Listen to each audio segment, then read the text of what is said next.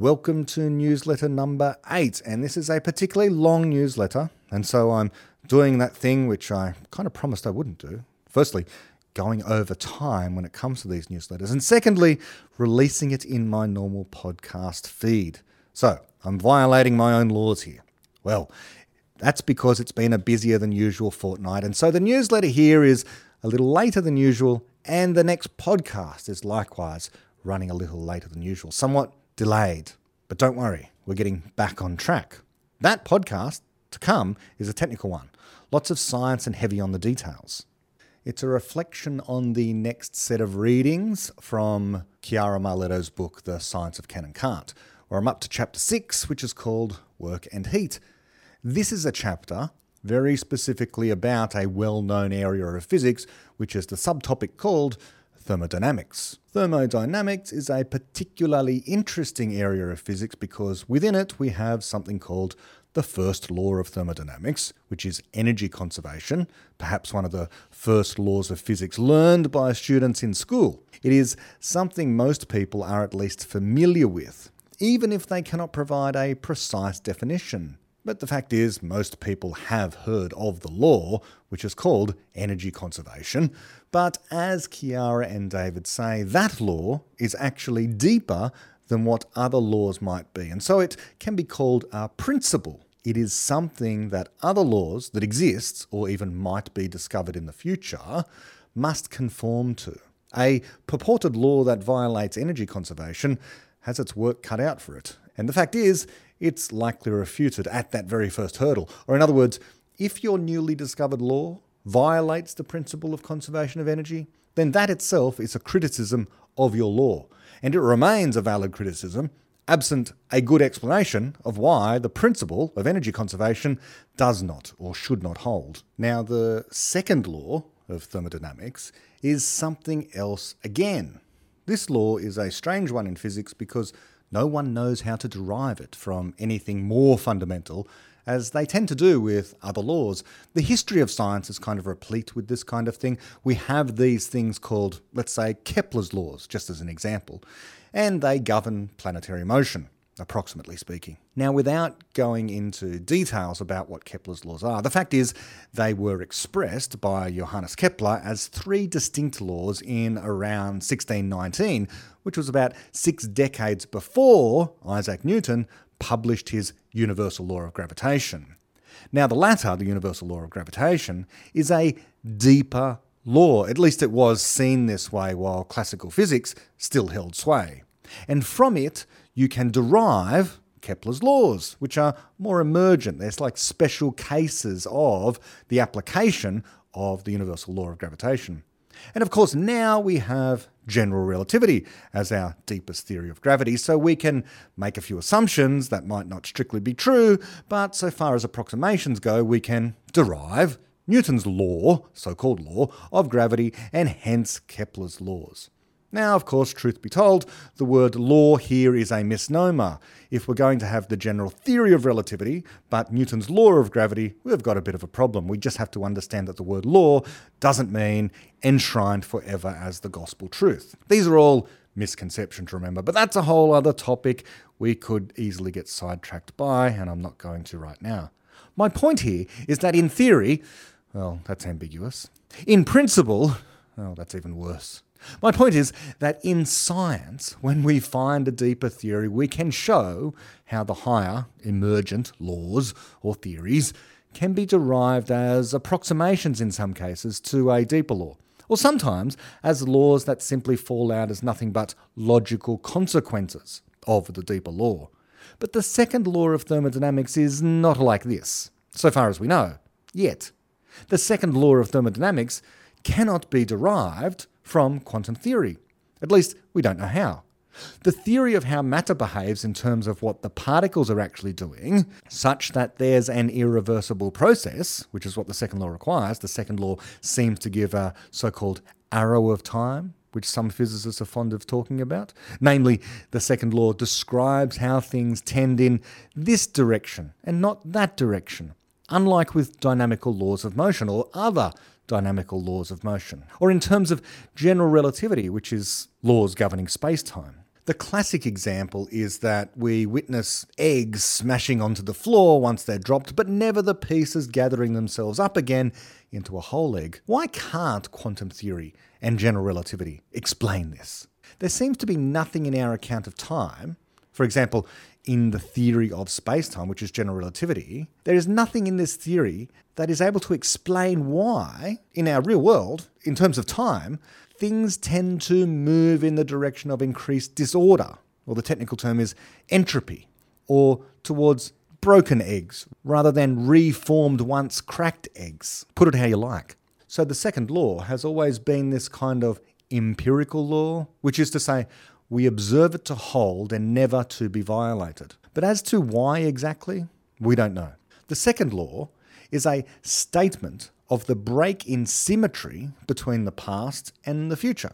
A symmetry that is inherent in all other physical laws. They are said to be reversible or time symmetric.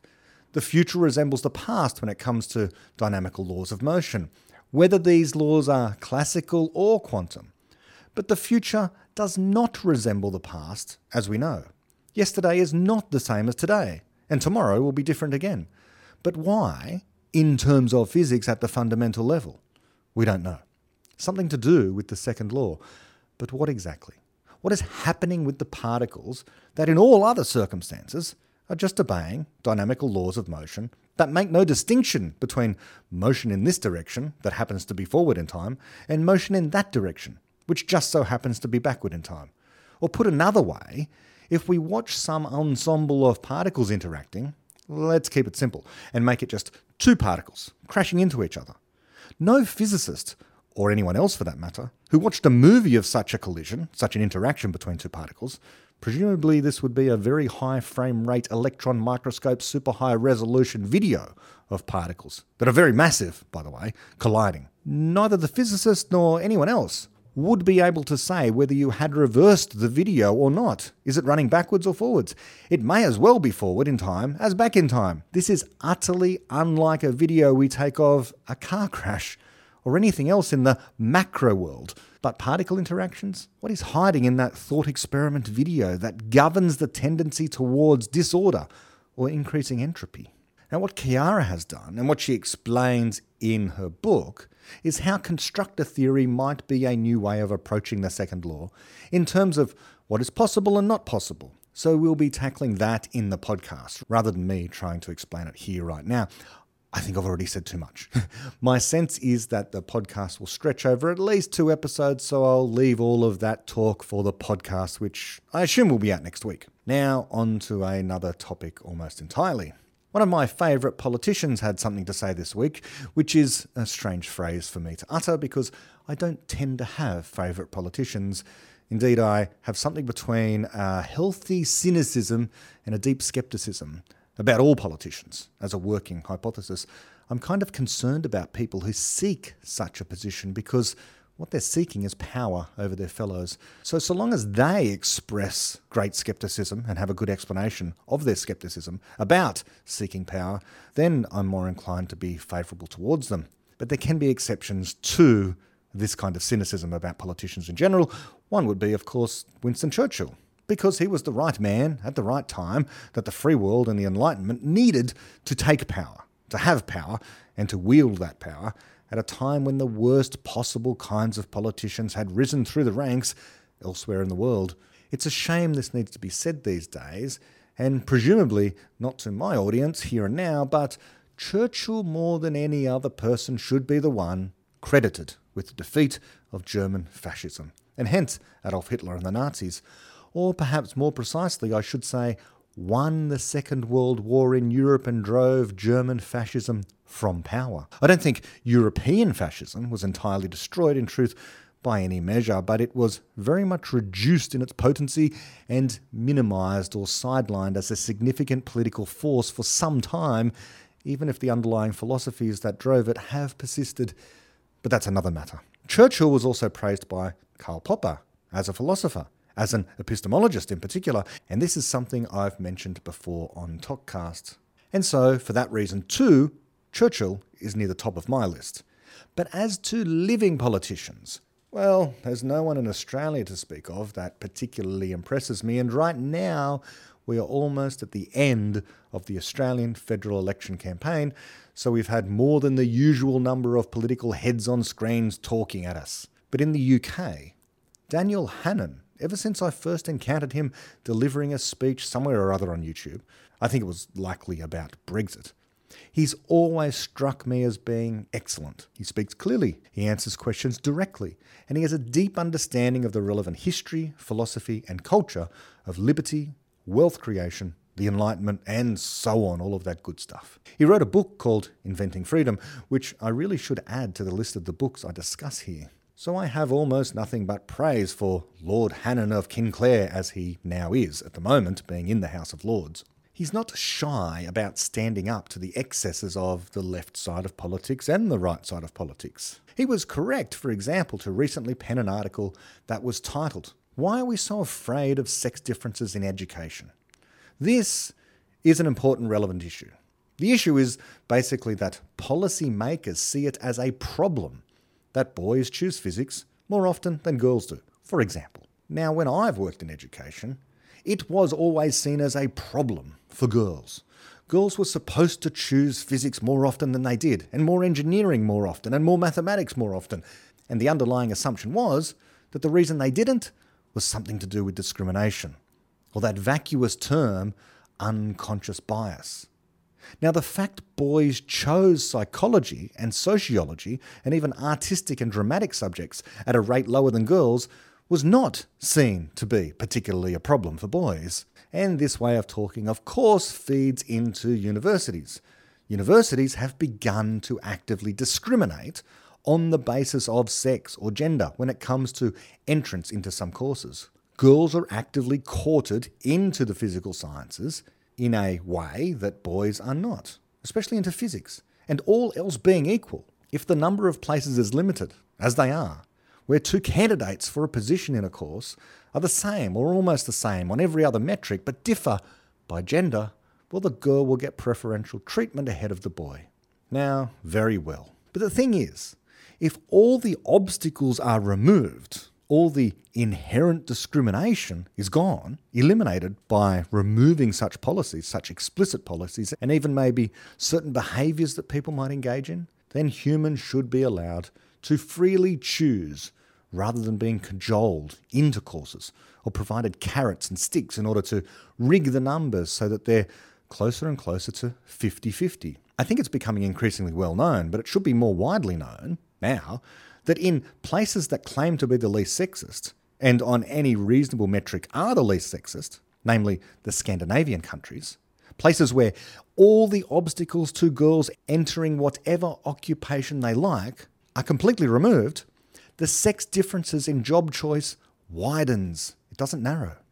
For example, there's a BBC article I'll link to in my Substack article all about this. The fact is that males choose this kind of area of study, this academic interest, and females choose that kind of area of study and that academic interest. But here's where, at this precise moment, when allowed to freely choose whatever they like, boys and girls, males and females have these differences, this is where anyone who takes an interest in this seems to go wrong, no matter what side of politics they happen to be coming from.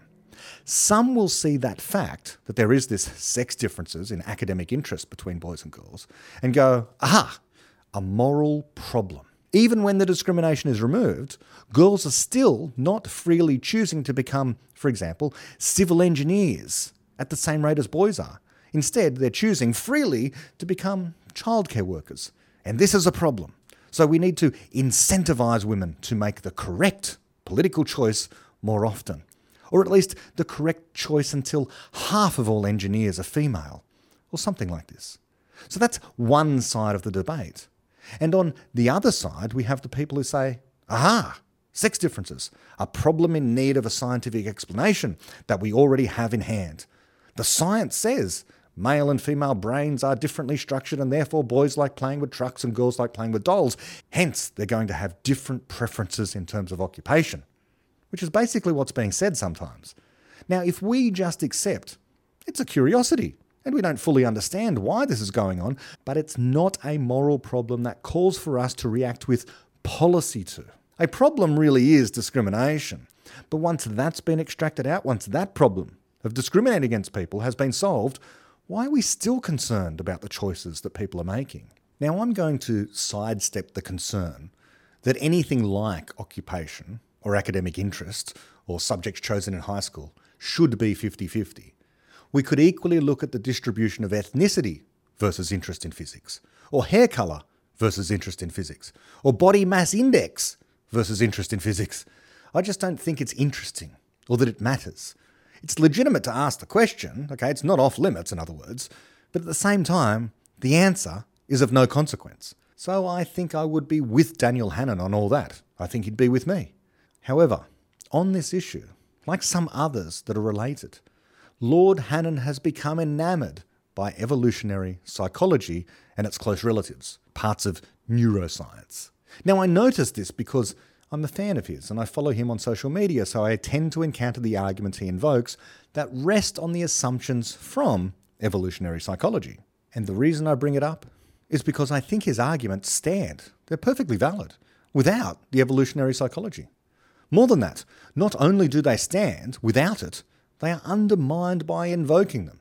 Now, it's not just him, and he is in good company, so I'm focusing solely on the content of the ideas here. It could be anyone writing in this vein, and to some extent I can't blame a politician who's absolutely used to the idea that we take expert advice. Even one as switched on as Daniel Hannan on this topic, because it is the prevailing view in the scientific culture right now, wrong though it is. And that view is something like, the human brain is biologically adapted, and therefore the evolved physical structures of the brain determine, more or less strongly, the thoughts we tend to have. That's the theory. And those thoughts include things like the choices about what subjects to take in high school, which is a very strong claim.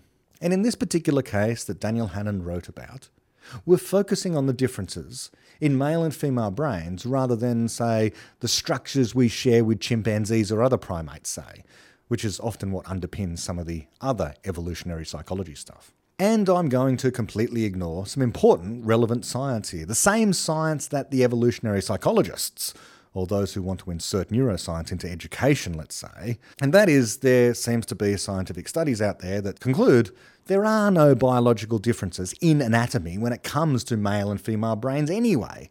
A follower of mine from Japan helpfully linked to an article from Nature about this. Now, interesting as that is, it's utterly irrelevant to the deeper argument, which applies whether the brains of males and females are identical or even completely different in structure, because this is about function and what brains are and what they're functionally capable of, not about what they superficially appear to look like. Because if a brain has a functional capability, and one of those capabilities allows for people to freely make choices they do, then that's the important thing, given some culture. Now, some say on this point, when it comes to genetic determinism, the idea that genes determine your behaviour, or at least genes determine brain structure which determines your behaviour, well, it's not strictly determined in the way that the strength of gravity determines the rate at which objects fall to Earth, or it's not determined in the way that quantity of hydronium ions determines the pH of a solution, but it's something more like influence or shape, something like that. It's a little softer than strictly determined in the physics sense. Of course, we never know by how much the genes determine behaviour exactly, and most importantly of all, we do not know by what mechanism the evolved structure of the brain, or the DNA, determines or influences or shapes our thoughts. I'll say that again. We are never given a mechanism by which this DNA is able to influence our thoughts. How does it happen? Absent an explanation, we are in a world of non-explanatory science, really scientism. Science is the place we seek explanations. If there are differences between male and female behaviour or life choices that are said to be genetic in origin, then absent an explanation of how the genes determine behaviour, we aren't doing science. We're just guessing wildly. We are saying, here, grass cures the cold, just try it. But why? How? What's the mechanism? A hand-waving dismissal of, Well, it's clear there are differences between males and females genetically, so of course this is why the behaviour is different. That does not cut it. One may as well wave a hand dismissively to the heavens and say, well, there are literally hundreds of chemicals in grass. At least some of them will be hostile to the growth of cold viruses. That's just science. No, it's really not. Daniel Hannan has written and spoken a number of times about how we evolved on the African savanna and in places that were deprived of abundance. And for this reason, we tend to hoard stuff and we don't like free trade. See the Substack article for a link to that. So the argument goes, we've got genes for hoarding, and that determines our thoughts about capitalism. That's basically the case with some nuance. Now, I reject that, but not because of an irrational anti-science stance. Quite the opposite. I reject it because it's at odds with our best explanation on the topic, the deepest explanation of this. These are philosophical arguments, and people can be argued in and out of philosophical arguments. We're brought up to think a certain way about, for example, economics. Evolutionary psychology can claim whatever it likes, but if it wants to be science, it can't go around violating laws of physics. And it's claiming to. At least that's the case I'm going to be making. Or insofar as it is not claiming to violate physics, then it's vacuous. It just says genes determine stuff, but it doesn't say how. The deepest explanation that is relevant to this whole issue of male and female brains and our evolved brains and so on is known as computational universality. Now, the thing is this. People are minds. They're not brains, because the mind could be running on different kinds of brains. Their minds explain things. And this capacity to explain in a human being is universal. Now, this is another kind of universality I will come back to. But for now, let's just focus on the mind and say that the mind is controlling the behaviour of the person. That's what a mind does. The mind is not the brain in precisely the same way that the computer game is not the computer. The computer game runs on the computer, but the computer itself can do a literally infinite number of things, run a spreadsheet or a word processor or a computer game. It's universal, a universal computer. It can do all the things that a computer can do, in theory. Our brain, on the other hand, runs a mind, and the mind controls our behaviour, and we have a literally infinite number of behaviours we could engage in. Now, how does the mind control the behaviour of a person? Well, it does this by taking in some input, which basically means using one's senses to gather data, which to a Popperian, by the way, when we say gather data, includes also interpreting data. Now, the mind also controls behaviour, not only by taking in this data, but using this data to then make some decision. And to a Popperian, this means something like comparing that interpretation of our data to a theory we have guessed about the world, and then delivering the output, the behaviour. Now, it's no mistake that this way of describing things resembles what a computer sitting on your desk does, because it, after all, is taking in input, processing, and delivering some output. And this resembling, this is not because a human resembles a computer in some ways. It is because a person is a computer in some ways. And the way a person is a computer is that their brain is a physical system doing information processing. It's some hardware running some abstract creative program, some software. It is literally a computer. It's not an analogy. And the brain, like all physical systems, can be simulated by a universal computer. If we could simulate the action of the brain perfectly, then it would generate a mind. And I would go further, by the way, and say it would generate a conscious mind. I think these things are the same, but that's another story. And again, here is where many people, even many so-called rationalists, pull the brakes and cease, in my mind, being rational. They want to say something like, well, we don't know what consciousness is, therefore we do not know if consciousness comes along for the ride here when we simulate minds. But again, taking our theories seriously, even if we have a mystery as to precisely what consciousness is, it does not mean it, the phenomena that is consciousness, can just go around violating laws of physics. Or at least, that is not a good working hypothesis. That here's a thing, this entity that we know exists, consciousness, and which also doesn't comport to all the known laws of physics, as they're understood right now. That could be the case, but that could always be the case, about any mystery. Why not stick with what we do know and apply it to what we don't know and see how far that's going to get us? Let's see where that leads. And in this case, what we know is that the universality of computation applies to human brains, which are known to be conscious. And therefore, a simulation of such a brain will also be conscious because consciousness is known subjectively from the first person perspective and objectively because we can at least interrogate other people and they appear to be creative in the same way we are. So we assume it's a good working hypothesis that these other people are conscious as well, even if we can't directly observe consciousness, because what would that mean anyway? It's like trying to observe number in the abstract sense. Anyway, we know consciousness is known subjectively and objectively to be part of the output of functioning human brains, and therefore a simulation of a functioning human brain will simulate its output too, its conscious mind. It's rather like if we take a computer, let's call this computer B, and we simulate the behaviour of another computer, computer A. If computer B is doing the simulation of computer A perfectly, then computer B is doing everything computer A is. So if computer A is running a flight simulator, then computer B, which simulates computer A, must also, by definition, be running a flight simulator. So too with the human brain. If a human brain gives rise to a mind and consciousness, then if we take a computer and simulate the behaviour of the human brain, we will get a mind within it. Now, you might object to this. A lot of people do. You might emotionally feel this cannot be true. You might object that a person is more than this. You can stamp your feet as hard as you like. The thing is that this is what we know, fallibly, of course, as always, because of computational universality.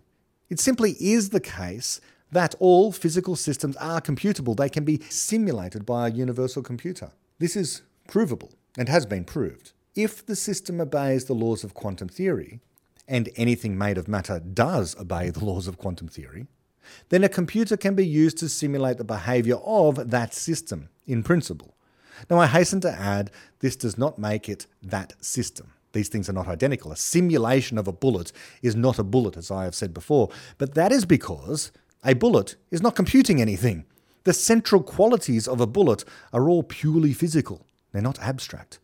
Unlike with, say, stuff that is abstract, like a song, which is abstract. It's a pattern. You can have the musical piece written down as a score.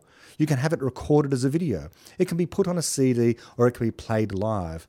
The song is not made of atoms. Stories are not made of atoms. Software is not made of atoms. Even though all these things can be represented in atoms, and in fact they need some sort of physical substrate in order for them to be represented there. But all of those things, stories, songs and software, they are patterns, particular patterns that can be represented in different physical substrates, and the human mind is one such kind of abstraction. It's a special kind, but it's of a kind with those sort of things, though different too. For now, it is only represented, as far as we know, in human brains. But there's also no law of physics that says it cannot be represented elsewhere, in other physical forms, just as songs and software can be. Because it is software. This happens to be the basis, by the way, of the argument for the possibility of artificial general intelligence. Artificial general intelligence, in other words, intelligence in silicon, computer intelligences, just like ours, but in a computer, have to be possible because we exist. We are general intelligence that exists.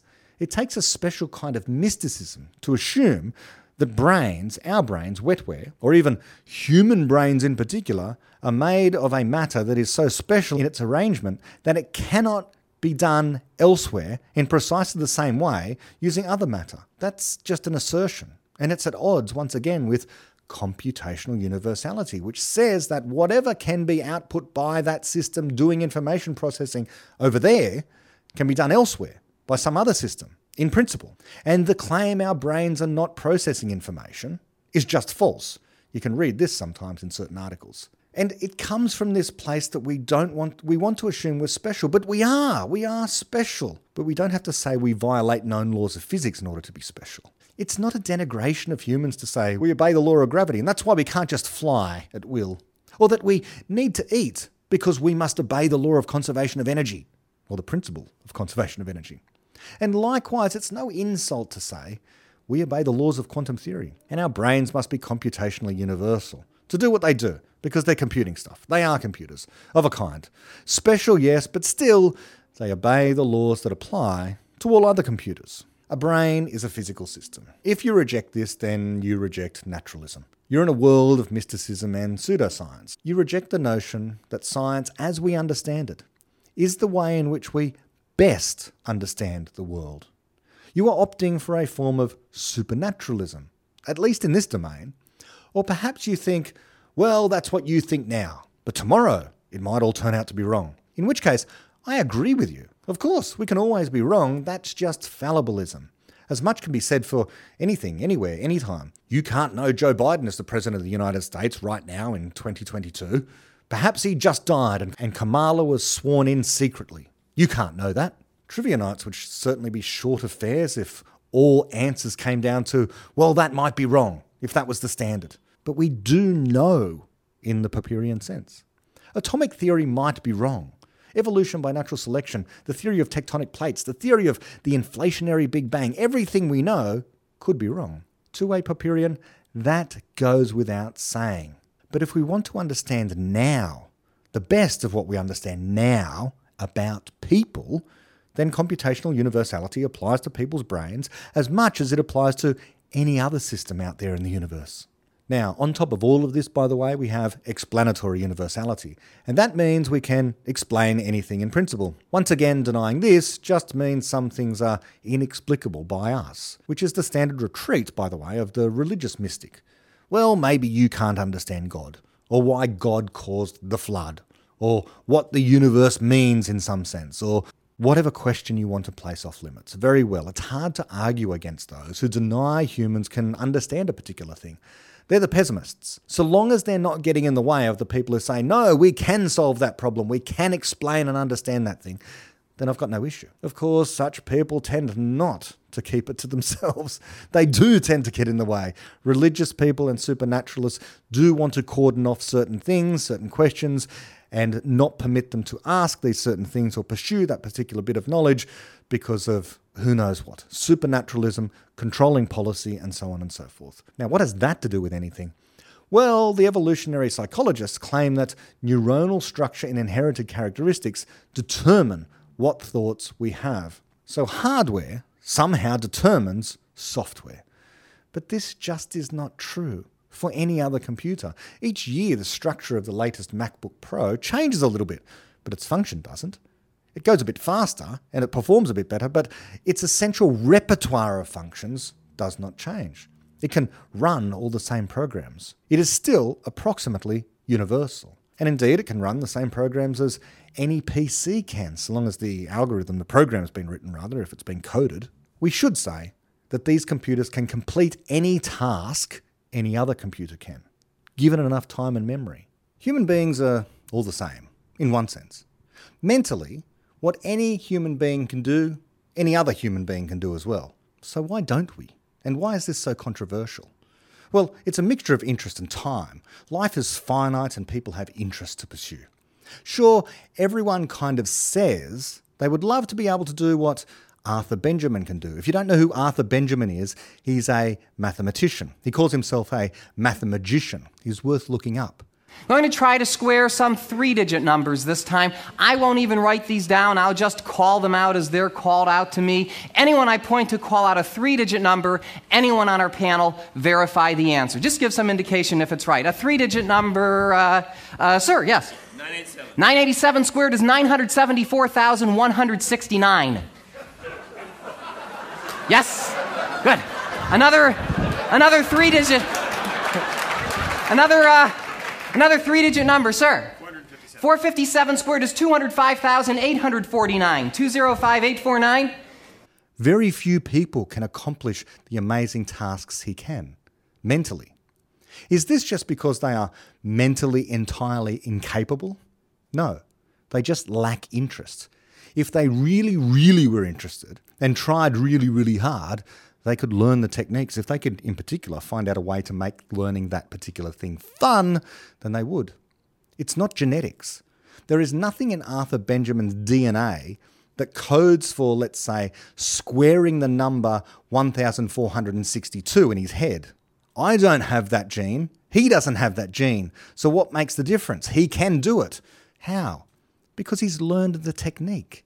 Is the technique in his DNA? No.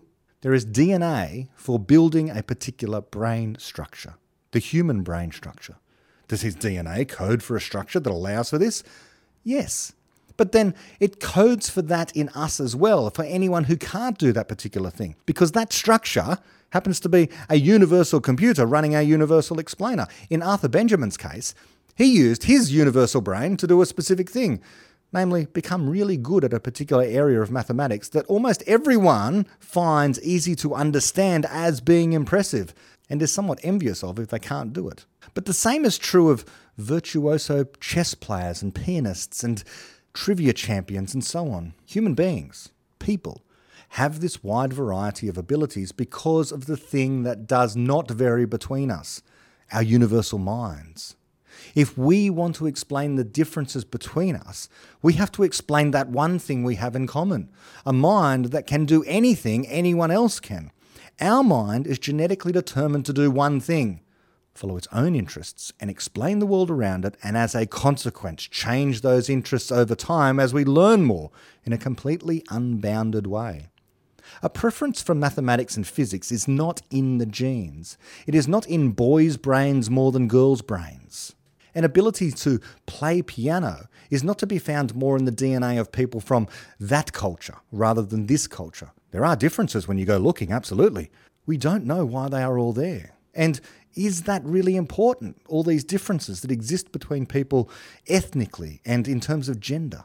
What is important is understanding something far more deep than the superficial differences between people, even if those differences appear to be grouped according to gender and ethnicity or whatever else. What is important is we are all people, and what a person is a universal explainer. And that is unique in the universe and explains why we have this variety that we do as a species. That's an amazing quality. And it is far more poorly understood than evolution is. And evolution is poorly understood. Our choices are not determined by evolution. That's an absurd notion.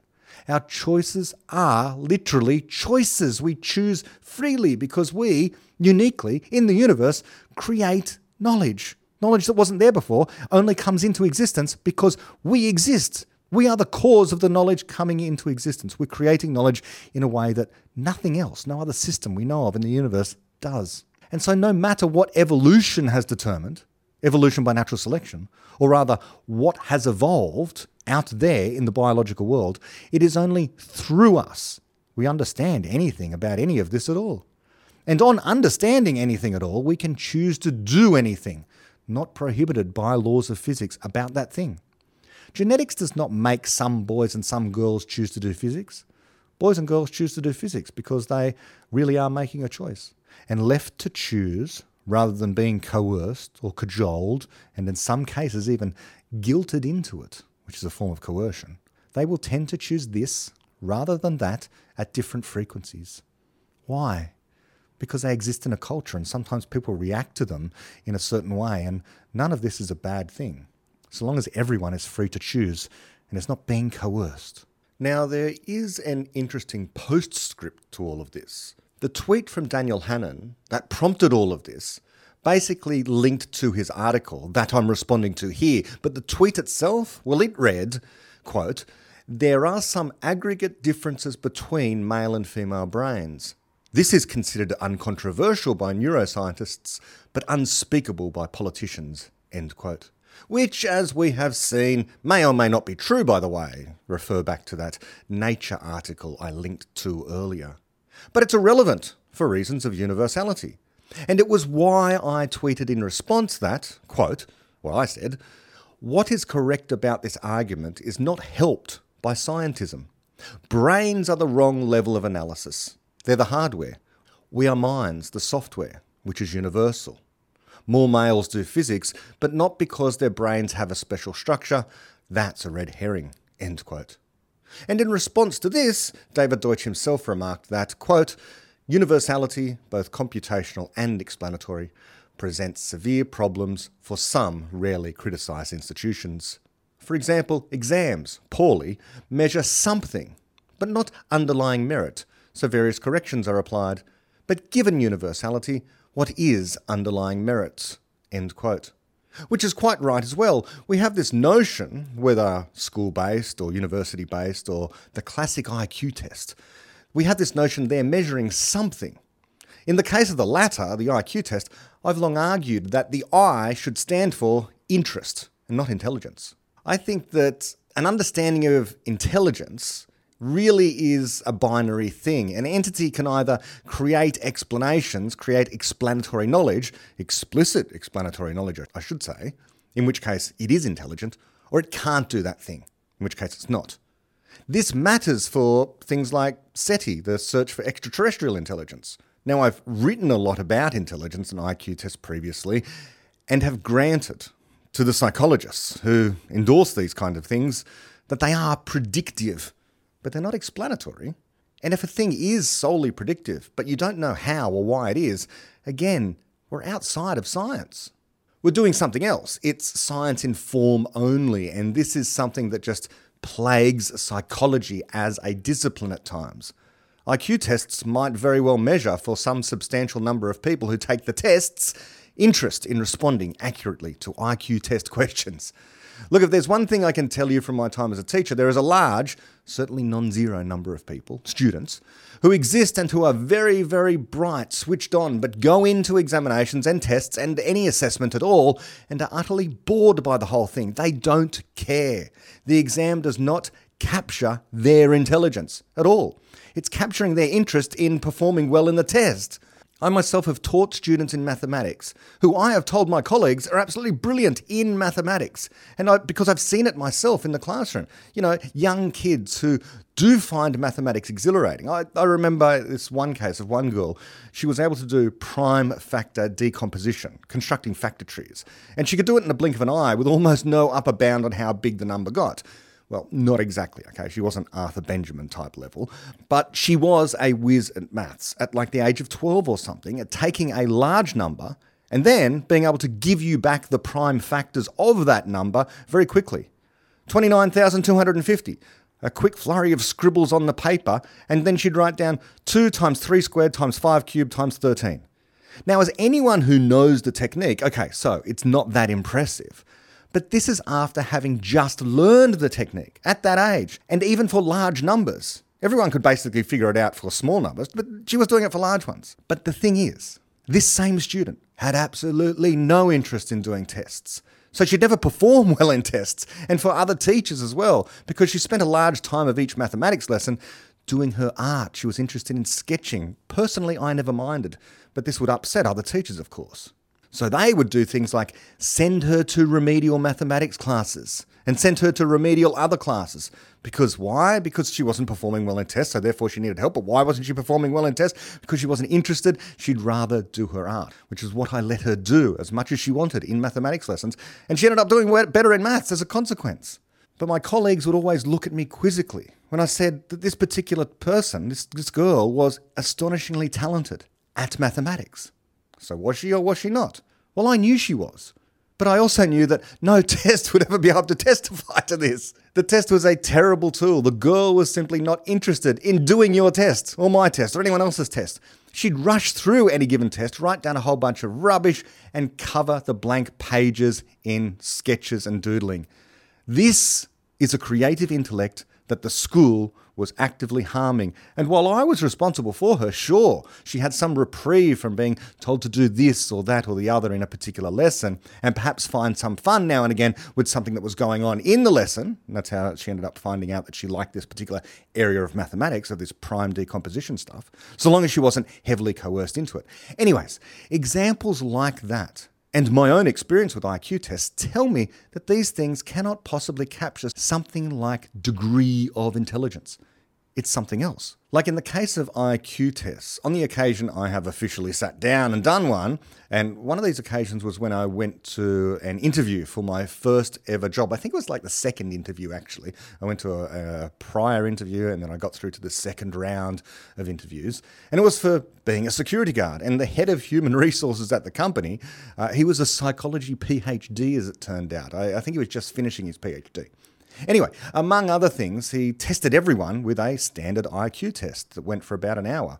And I remember thinking as I went through solving the puzzles that, oh, this is fun. This is just like those other puzzles I do in books that I buy in magazines and newspapers I read, where I go to the puzzle page and I do that stuff. Try and figure out what shape doesn't belong, what happens when you rotate this one, which word belongs in this group or doesn't belong in that group, and so on and so forth. So I had fun, treating it like a game. But on the other hand, I also knew the feeling of eventually getting bored at some point. Now, what if you were bored? What if you had that feeling right at the beginning of the test? What if you were more nervous than what I was going into tests like that? Because at this point, I was very familiar with doing tests, but I can imagine that someone who's been out of school for quite a while, not used to doing tests, would be far more nervous. What if you're always bored and always nervous in those situations? Well, then the test cannot possibly be getting an accurate reading of your intelligence. It can be called an intelligence test, an IQ test, all day long, but that doesn't mean that that's what it's measuring. Even if it's predictive of, how well you're going to do in society and other occupations and how much money you're going to earn and all that sort of stuff. It especially won't capture how good a student like I was just talking about is going to do at particular tasks. But then here's a challenge. You want to hire someone and you need some criteria for hiring the person, and you've interviewed a whole bunch of candidates as much as you can, and you've looked at all their credentials. Well, credentials, there's another story in itself. Well, maybe you need a proxy for won't get bored easily by doing some mundane task, which actually is a pretty good trait to have as a security guard. Can you sit here for 1 hour and just focus on a single thing? So the IQ test might actually kind of get at that. Of course, you're focusing on an IQ test. Does that mean you can focus on security cameras or customers walking around a store? Well, I can personally tell you that no, it's not generalizable. I might be able to focus on the IQ test for an hour, but trust me, watching security cameras for an hour is a whole other story where it's far more easy to get distracted. So the IQ test isn't generalizable, even for that. But then what if you've got a limited number of places at your university for taking people into your chemistry degree course? How can we assess the candidate's interest in chemistry, even if we admit that we can't really measure intelligence in chemistry? Well, maybe past performance is some indicator of future commitment. Well, that kind of looks like induction, doesn't it?